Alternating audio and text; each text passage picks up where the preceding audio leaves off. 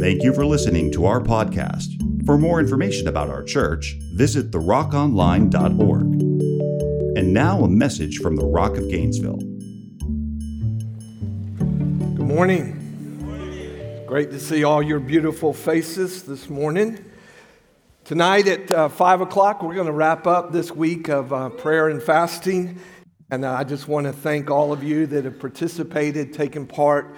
We had 80 to 100 folks here every morning at 6, praying over our house and with us and for us. And yesterday we had a great time with all of our families. And those of you that couldn't make it, we prayed over you so you weren't left out.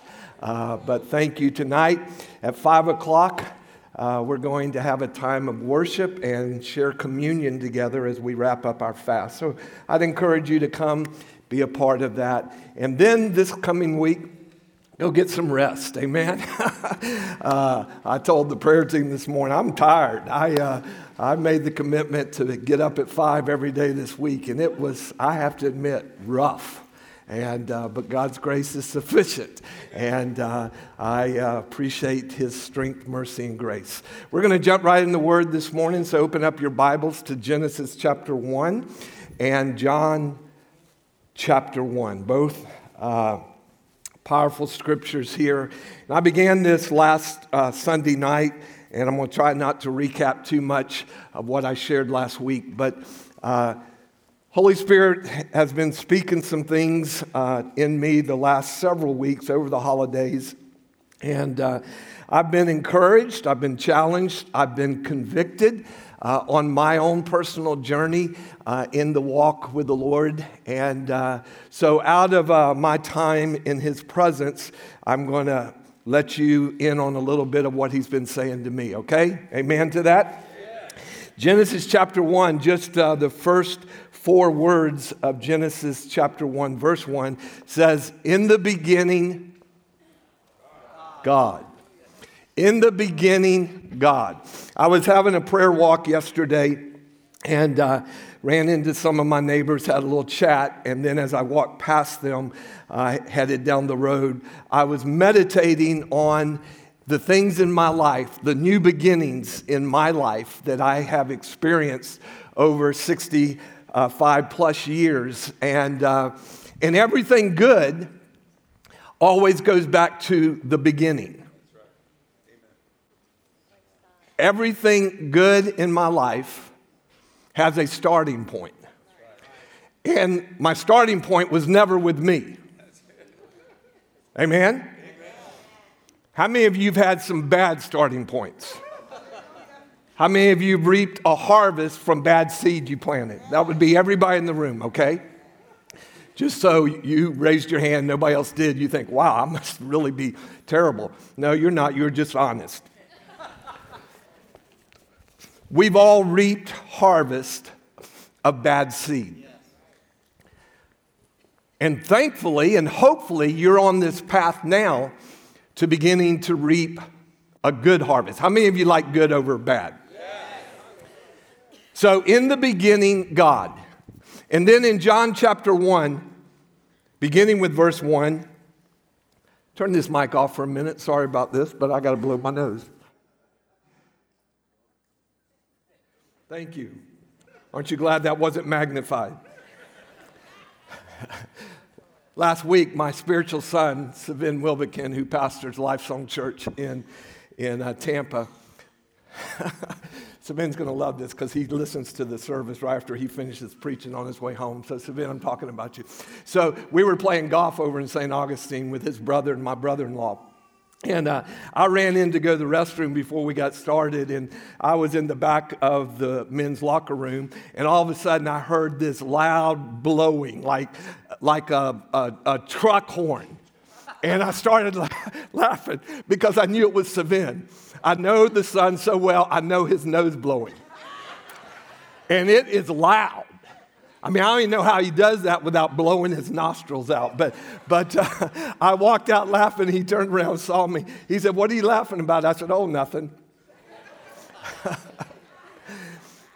In the beginning, that has nothing to do with the word this morning.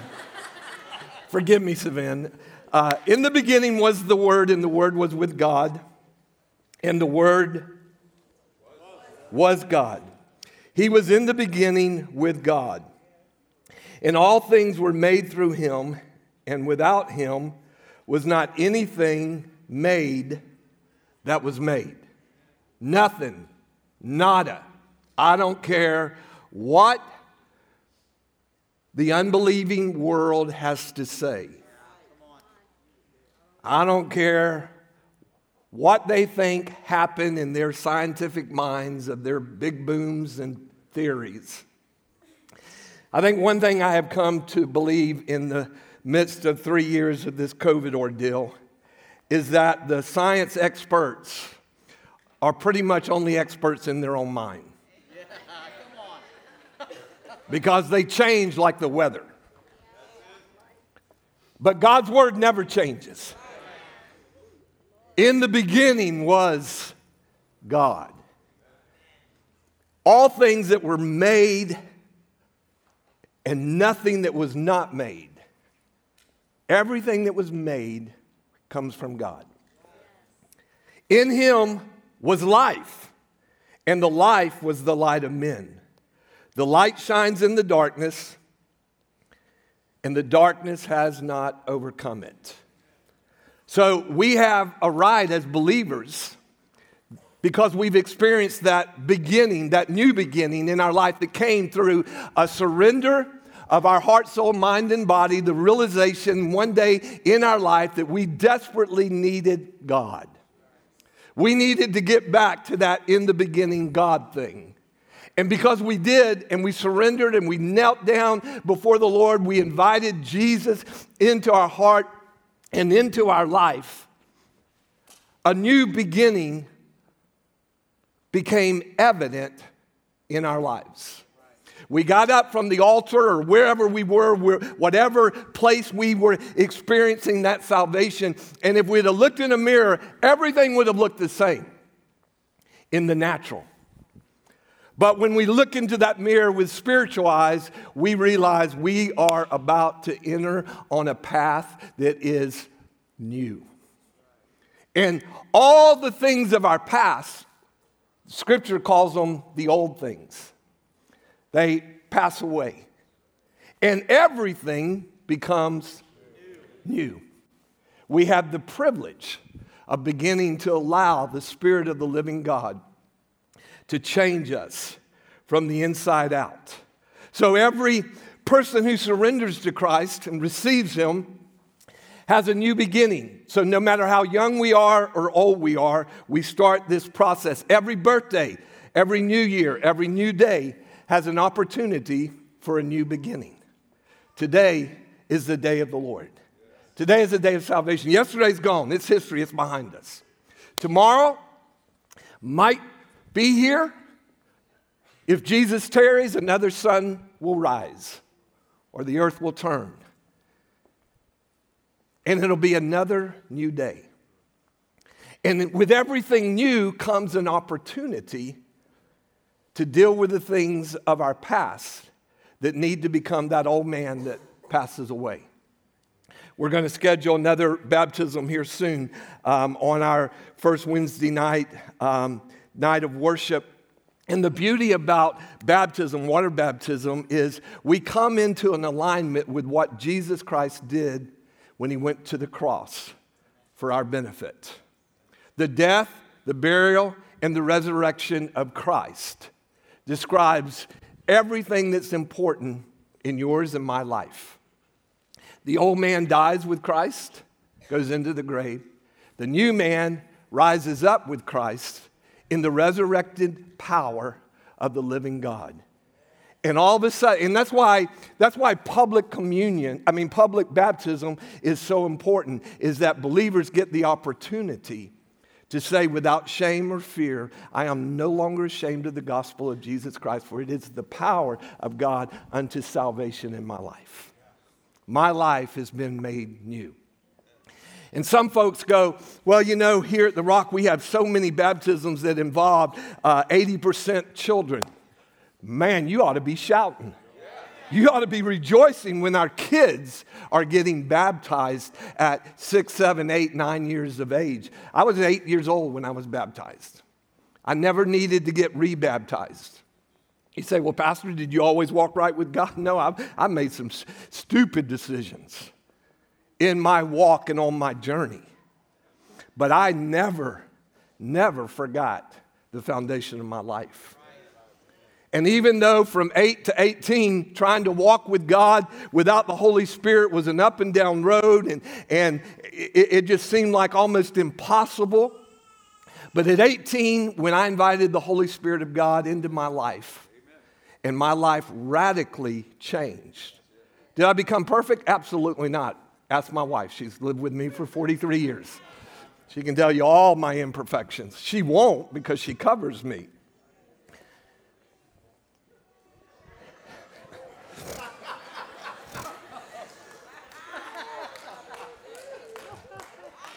All right, I'm going to use some of y'all as an illustration here in a second. I recognize your voices. I know who said what. When all our new beginnings begin with God, we can live out our life and finish the race, as Apostle Paul did, by declaring, I've run the race, I've kept the faith. I've finished the course that was set before me. And hear me, church, that time is coming quicker than most of us realize. We should not live our lives as believers in and out of sin and in and out of going back to the grave and resurrecting the old man and allowing the old man to do things that we know is not life to our spirit man, that brings nothing but regret. That's why, it's one of the reasons why I hate divorce so much in the house of God, in the family of God. Because as believers, when a man and a woman love Jesus and are living together, divorce should never be an option. Arguments will be an option. Maybe even the thoughts of murder. But not divorce. Because we have to get back to the place of dying. Going on a 30-second marriage getaway right here with you. If you're married, your life is not a life of compromise. I don't believe that. A lot of people preach that. We just need to compromise on marriage, we'll be okay. No, compromise, you're always mad when you compromise. Laying down your life is a whole different ballgame. Forgiveness is massive in marriage. If you're married and you have not yet learned the art of forgiveness, asking for forgiveness, or forgiving your spouse, you're going to be a miserable person. But quitting should never be an option. Ooh, 3 of us, amen. Quitting should never be an option. Dying to self should be the option. It's not always fun, it's not always easy, but it's what produces life. I learned the art of divorce. My mom and dad married and divorced each other 3 times. Found out later in life, my mom had actually been married to another man at 17 years of age before she married my dad at 18. Wow. And then after mom and dad were finally through, when all 7 kids were grown and out of the house, then my dad remarried 2 other women and divorced them. I look at it a whole lot like dating in high school. I learned how to break it off. Divorce. That's what marriage in high school will get you. I mean, dating in high school. It'll get you marriage and then divorce. Unfortunately. Unless Both parties come to a place where they learn how to die and let the new beginning of God begin to be manifested in their life. So before Suzanne and I got married 43 plus years ago, we made the covenant. We hated divorce. So our covenant was that word would never exist in our marriage. So we have never once, ever in 43 plus years of marriage, ever threatened the other one with divorce.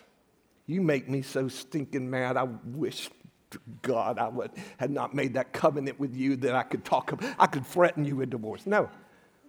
Because the minute you start using it, its seed that was planted is eventually going to bring a harvest. Now listen, to all of you that have gone through, suffered divorce, you know what I'm talking about. Divorce never produces life. Nothing but regret, regret, and regret. But there's nothing you can do about it now. It happened 10 years ago, 20 years, 40 years ago. But you can make a covenant fresh with God. That the things that bring death will no longer be the fruit of your life. So you make a covenant, make a decision to start walking out those new beginnings that God has. Man, God's forgiveness is awesome, isn't it? Yeah. So divorce is not the sin that you can't repent of. But you know as well as I do, you will live with the fruit of it the rest of your life, especially if children are involved. But His grace is sufficient, and we walk out things because of the beauty of His goodness in our lives. He forgives, He redeems, He restores, He heals, He helps. His goodness, His kindness, His mercy is everlasting. Amen? So don't walk out of here today if you've walked through a life and suffered a divorce, or maybe a couple of them, and think, oh my gosh, I have no hope. Yes, you do. Because that becomes a part of your past. Amen? Say amen to that. That becomes a part of your past. So I want to get back to Genesis chapter 3. I'm going to read you these scriptures that I told you last week I was going to read, didn't get to. Genesis chapter 3, beginning with verse 1. Now, understand, in the beginning, God, chapter 1, chapter 2 of Genesis is all about the creation. God spoke, God spoke, God spoke. All these amazing things happened. God collected up some dust, and He created man, and He breathed the breath of life into this man, Adam, and the man became a living creature. Adam got up and he began to walk with God. God brought, in chapter 2, all the animals of the kingdom by, and Adam got to name them: giraffe, elephant, horse, cow, deer, birds, robins, blue jays. It had to be a long day. Adam's just standing there, okay, you look like an elephant, okay, you look like a giraffe, and he names them all. And it says God looked and realized that there was nothing in the animal kingdom that would fit Adam. And so He caused Adam to have a deep sleep. The first anesthesiology. God put him to sleep. And then went in and took a rib out of him. How many of you think Adam was happy he was asleep? And he woke up, and this woman's laying beside him. And that's how she got her name. Whoa, man! Woo! She was naked. And he liked what he saw. Wyatt, your mom will explain that later at home. Or your dad. But it's creation. And Adam goes, wow. And they began to walk every day in the cool of the evening with God. Now you go over to chapter 3, and it says that all of a sudden there's a conversation going on between one of God's animal kingdom with God's man kingdom. The serpent, who was more crafty than any other beast of the field that the Lord God had made, he said to the woman, Did God actually say, you shall not eat of any tree in the garden? And the woman said to the serpent, we may eat of the fruit of the trees in the garden, but God said, you shall not eat of the fruit of the tree that is in the midst of the garden, neither shall you touch it, lest you die. But the serpent said to the woman, you will not surely die. Can I just pause there and say to us as believers, this is a good life lesson about you shouldn't be hanging around talking to the devil. Amen? When he comes a-talking, you need to be doing like Jesus did. Get behind me, Satan. The Word of God says. That's why it's so important that we know what the Word of God is. It's not time to run and go, oh my gosh, I know there's a scripture in there somewhere that'll help me here. No, we need to know what the Word of the Lord says. Because of the three temptations that Satan brought against Jesus came out of the garden and are the same temptations that we as mankind are suffering today. The lust of the flesh, the lust of the eyes, and the pride of life. For God knows that when you eat of it, your eyes will be open, and you will be like God, knowing good and evil. So the woman saw that the tree was good for food, and that it was a delight to the eyes, and that the tree was to be desired to make one wise. She took of its fruit and ate, and she also gave some to her husband who was with her, and he foolishly ate. Think about it. I've always kind of in my mind thought that Eve was out on a walk by herself, runs into the snake, has the conversation, eats the apple, and then goes and finds Adam somewhere in deep prayer before the Lord and says, hey, Adam, man, this fruit is really good. But that's not how it happened. See, in my mind, that's how it always happened growing up when I didn't have the knowledge of the Word of God. But the minute you had the knowledge, you realize Adam's standing there witnessing this conversation. Several things should have happened. He should have covered his wife.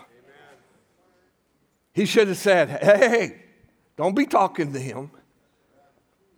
But he stood and listened. She took the fruit and ate and went, whoo, this is good. He takes it and eats, and immediately they realize that they are naked. And they run and hide themselves. God comes along. Let me just summarize the rest of this for the sake of time. And says, Adam, every day, God's out walking through this beautiful garden that he had not only created, but given mankind to love and experience and rule and reign and have dominion over. Adam, yo, Adam, where are you? The first game of hide and seek. Adam finally realizes God's God, and he knows where he is. He's just waiting for Adam to come clean. And Adam says, we're over here hiding. God said, why are you hiding? Because we're naked. Who told you you were naked? And then the blame game begins. All married folks know what this game is. Or all kids that grew up in a home like me that had parents that did what mine did know the blame game. It starts. And the reality is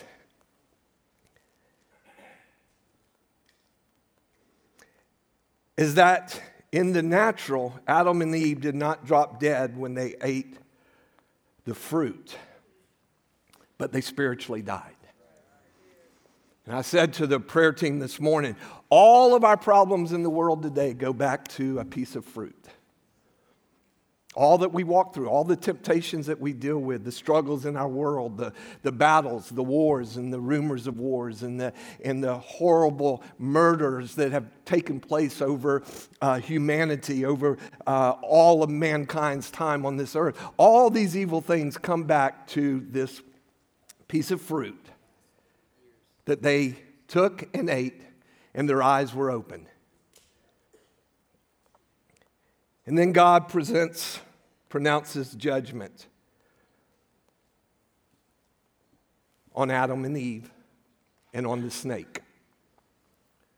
Say, Pastor, what does this have to do with a good, encouraging message in the beginning? Because we as believers, this whole week of prayer and fasting wasn't because we were trying to get God to change his mind about certain things. As believers, we're trying to get ourselves in a position where we can hear God clearly. And that through hearing clearly, many of us, especially the dads in the house, many of us experience some kind of conviction of how we need to better cover our wife or better cover our children or better lead our home. And wives get convictions of the things Holy Spirit's speaking into their life about how to be a better helpmate, a helpmeet to their husband. How do they together as a husband and wife lead their family and cover their children and protect them and watch over them. Prayer and fasting doesn't change God, it changes us. That's why the enemy wants to work so hard to keep you from a time of prayer and fasting in your life. And when we wrap up tonight, we're not wrapping up fasting or prayer for the rest of the year, come back and do it again next year. No, we wake up tomorrow and hopefully have the same covenant commitment, passion. I need to hear from God. Need to hear from God. Need to be in the Word. I've been, because of some things that are going on, obviously, I'm not here at the office as much as I used to be, and so my time in the Word, I've had, one of the positive things out of this journey that I'm on is I have a lot more time to be in the Word, not to prepare for a message, just to read the Word of God. I'm already on day 17 of my new Bible reading plan. Today's the 8th day of the month. And it's not because I'm super spiritual. It's because I get into this stuff. And man, I have not been able to shut it down, especially Genesis. If you folks have not read Genesis lately, there's not a movie Hollywood's ever produced better than Genesis. I mean, it's got everything imaginable in it. In it. And I was reading this morning where Isaac...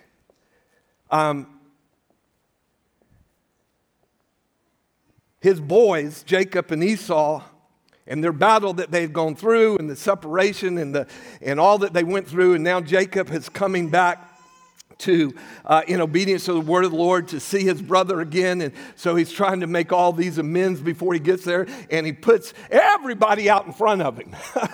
That boy's got a lot of courage, doesn't he? I'm thinking, Jacob, come on, man up, son. He's sending the shepherds and the cattle. Everybody's out in front of him. And when his brother Esau comes along, one of the first things he says is, what is that entourage out there in front? I've been walking past your people for a couple of days. What's going on? And Jacob says to Esau, I was afraid. And so I want to give you all these gifts. Esau said, I don't need your stuff. Esau wanted the relationship restored back with his brother. And in the midst of it, in a conversation he's having with God, alone, away from the wives, the concubines, the sons, God says to Jacob, I'm going to change your name. Because your name has negative connotations, not to the rest of the world, but to you, Jacob. He said, I'm going to change your name. You're going to be called Israel from now on. I don't have time to preach that. I just want to throw that little... That's what you get when you get in the Word of God. There's no movie out there, not even Avatar, okay? All the blue people.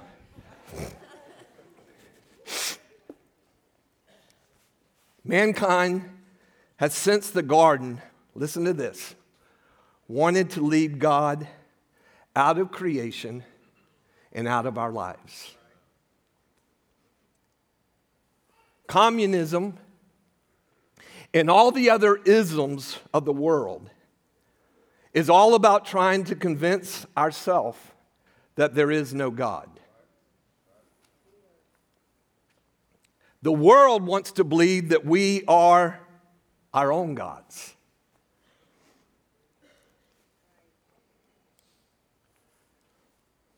The days we are living in are both going to be exciting and dark. We don't have to fear it, though. Greater is He that is in us than he that is against us.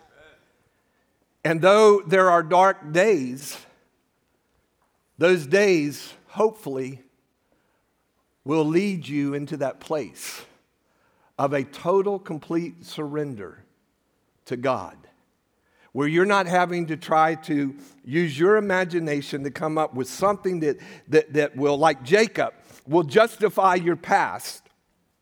You will come to a place where you simply say, God, not my will be done. Taught this on Wednesday night here in our prayer time.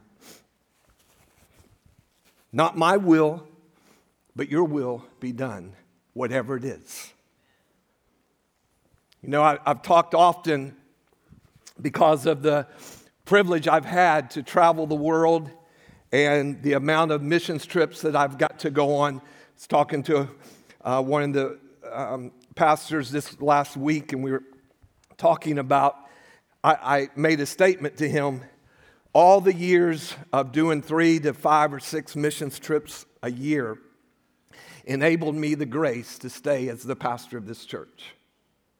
Because if we're not careful, one of the greatest attacks against men of God, pastors in America today, is discouragement. And one of the things that helped me to overcome discouragement was to experience the life of the kingdom of God outside of America. Because we as Americans, we so think that all of Christianity is like this. Easy, peasy, no big deal, go to church on Sunday, try to be good. When most of our brothers and sisters in Christ around the world today, it could very well cost them their life. This might be the last morning they get to have breakfast with their children, because very possible they could be a martyr by the afternoon. We can't even comprehend that except through Hollywood and movies and the mindset of video. But there are those that it's common around the world. And yet around the world, there is this massive, amazing move of God in souls coming to Christ on a daily basis. I read the other day a stat that the Christians in China believe that by 2030, there will be more than 400 million sold-out believers in the nation of China. In the middle of communism and threat and being arrested and thrown in jail. You know what? That's about a whole bunch of million people more than even exist in the nation of America. We're a nation of what? 360 million people. Pakistan, India, all these nations that are experiencing moves of God. So our battle comes back to this in the beginning versus the world that we live in. And communism is probably one of just the chief ideas of how mankind wants to try to convince us that there is no God. You see, because if there is no God, then I have no moral obligation to live morally. Right. There we go. I can do whatever I want. I can kill whoever I want, sleep with whoever I want, drink whatever I want, take whatever I want, if I'm my own God. I want to take just a minute or two to read an excerpt from one of the men families in our church, Jeff Childers' family. Jeff writes a blog called Coffee and COVID. And on New Year's Eve, he wrote this humongous blog. I'd call it an introduction to a book. But he says some things in the first part of this that have just stuck with me. In 1984, President Ronald Reagan posthumously awarded Whittaker Chambers, who I've never heard of, the Presidential Medal of Freedom. Chambers had died 20 years earlier after testifying in Congress against State Department officials and treasonous Soviet spy Alger Hiss, who drafted the United Nations Charter allegedly on the United States' behalf at Yalta. In 1952, Chambers published his autobiography called Witness, which became one of the most influential American anti-communist and conservative books in history. Quoting a few parts from the introduction in which Chambers, listen to this, fully expected to be assassinated, addressed his children to explain why he went public and testified about what the Russians were up to. Chambers answered questions that he knew his children would want answers to. And on the subject of communism, his answer was, communism enticingly offers man the chance to rid the world of God once and for all, and to become his own savior. Wow. That's not communism in Russia or communism in Cuba or communism in China. That's also communism in America, which is where the leadership of our nation somewhat, unfortunately, is.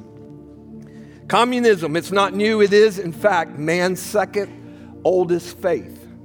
Its promise was whispered in the first days of the creation. Under the tree of knowledge of good and evil, you shall be as gods. It is the great alternative faith of mankind. Like all great faiths, its force derives from a simple vision. Other ages have had great visions. They have always been different versions of the same vision, the vision of God and man's relationship to God. The communist vision is the vision of man without God. Man without God. That's what we're living in today. That's what so much of our prayer and intercession has to be about as we fight for the soul of America, fight for our nation, fight for our families, fight for our children, fight for our cities, fight for our counties. We have to have this passion to say, God is God and there is no other. He is the Lord God Almighty, and Him alone will me and my family worship. And then as fathers over our homes and grandfathers over our families, we stand up and pursue all that He has for us. To the believer who's sold out to Father God and His purposes in our lives, this season that we're living in, the season that we're walking through, it will be a time of great battles, but it will also be a time of great victories. And there's no greater scripture, and I close on this, than what Jesus referenced when He spoke. And John recorded it in John chapter 10, verse 10. Jesus said, enemy will come to steal, to kill, and to destroy. Hear me this morning. The enemy of your soul wants to destroy your faith, your hope, your trust in Almighty God. He will bring everything, including the kitchen sink, at you to find where is the open door, the screen door, where is it in your life, in your home, in your marriage, in your family. What place can I get this person to cave in and turn their hope from God? As believers, you don't have to fear Satan, because Jesus didn't end in that first line of that particular verse, but He declared boldly to not only the disciples of that day, but to us, the disciples of 2023, when He said, but I have come to give you life And not just living, not just existing, but to give you life that's more abundant. Abundant life in God.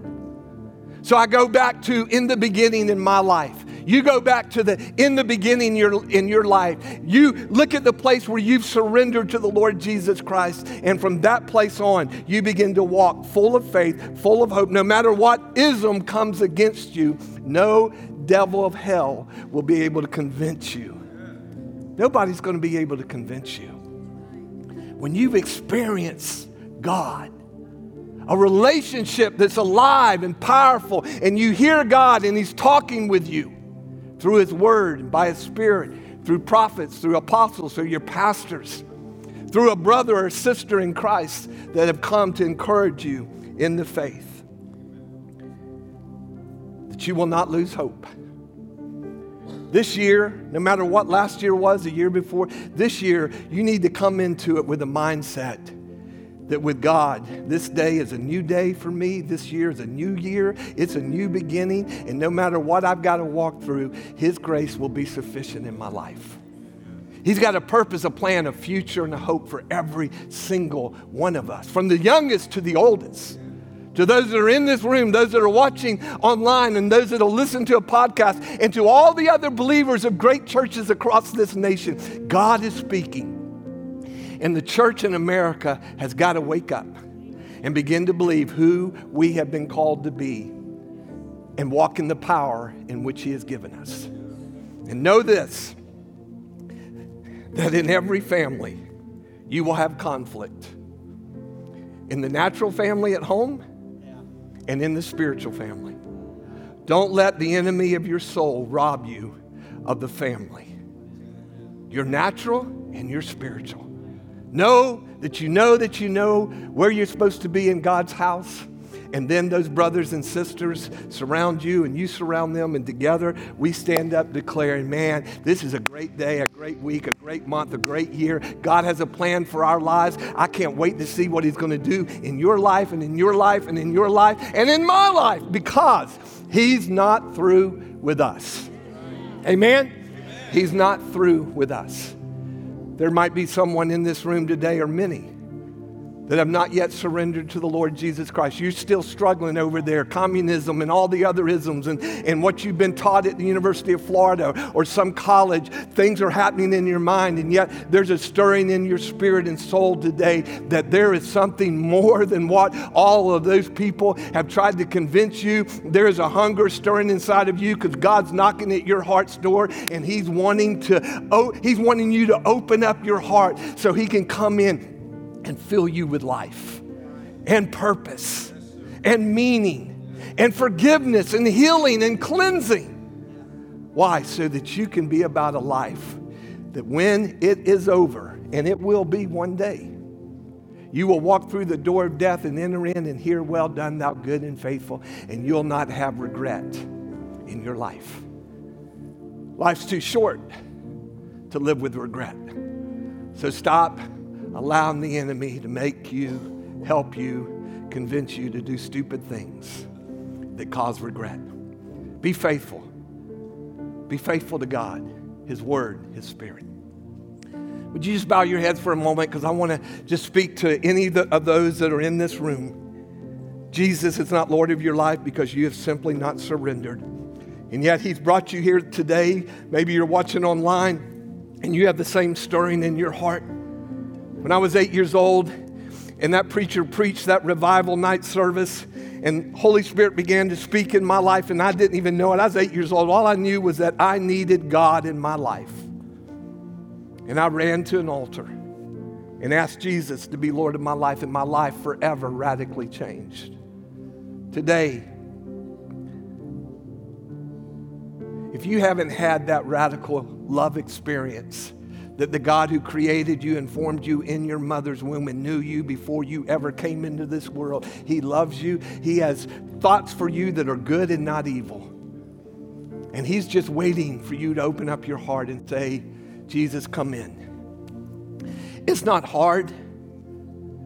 It's simply a decision of choice.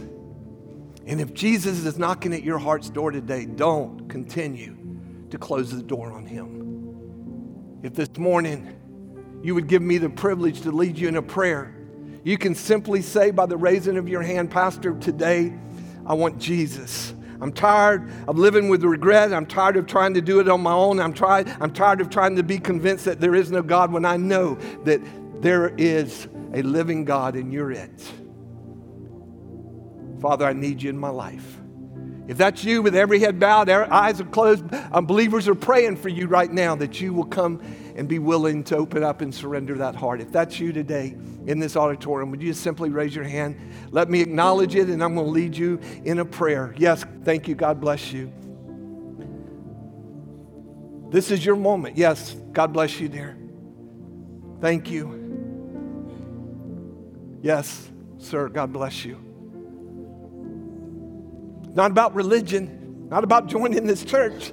It's about saying, Jesus, I need you in my life. These precious folks that raise their hand, there's another one in here. If that's you, lift it before the Lord and let me lead you in a prayer. Today is a day of salvation. Today is a day when your life can forever radically be changed. He loves you so much.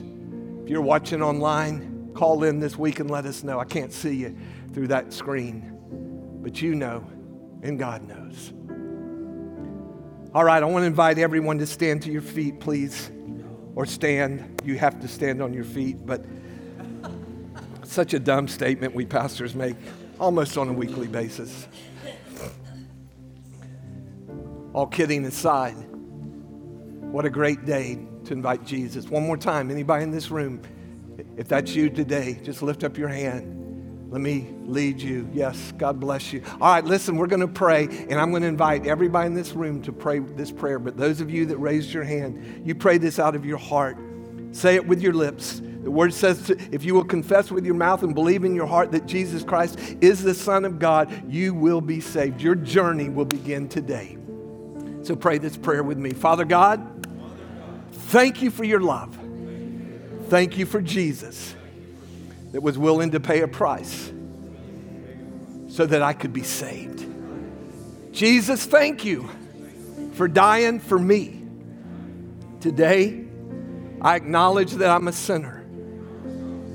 I acknowledge today I need you. So come into my life. I open up my heart. I open up my life. And I invite you to be my Lord, to be my Savior. Father, help me to walk this walk of faith. I do it in faith today. In Jesus' mighty name. Amen. Come on, give the Lord a praise for this. Prayer warriors, if you'll come to the front, prayer team. Father, I just pray over these precious souls. These that are in this room, those that were watching online that might have responded. I pray for them as we are here now to teach them, to lead them, to pray with them and over them, to teach them what the Word of God has to say, to help them to find the foundation of Christ in their life through the Word of God. I pray, Father, that you have begun in their life, you will finish. Holy Spirit, we invite you to come and fill them with your presence, with the presence of the living God, acknowledging that Jesus said we have need of the Holy Spirit. So we invite you, Holy Spirit, do what you do well. Teach, encourage, convict, challenge, comfort, and heal. And I thank you, Father, for these precious souls today. In Jesus' mighty name. Thank you for listening to our podcast. For more information about our church, visit therockonline.org.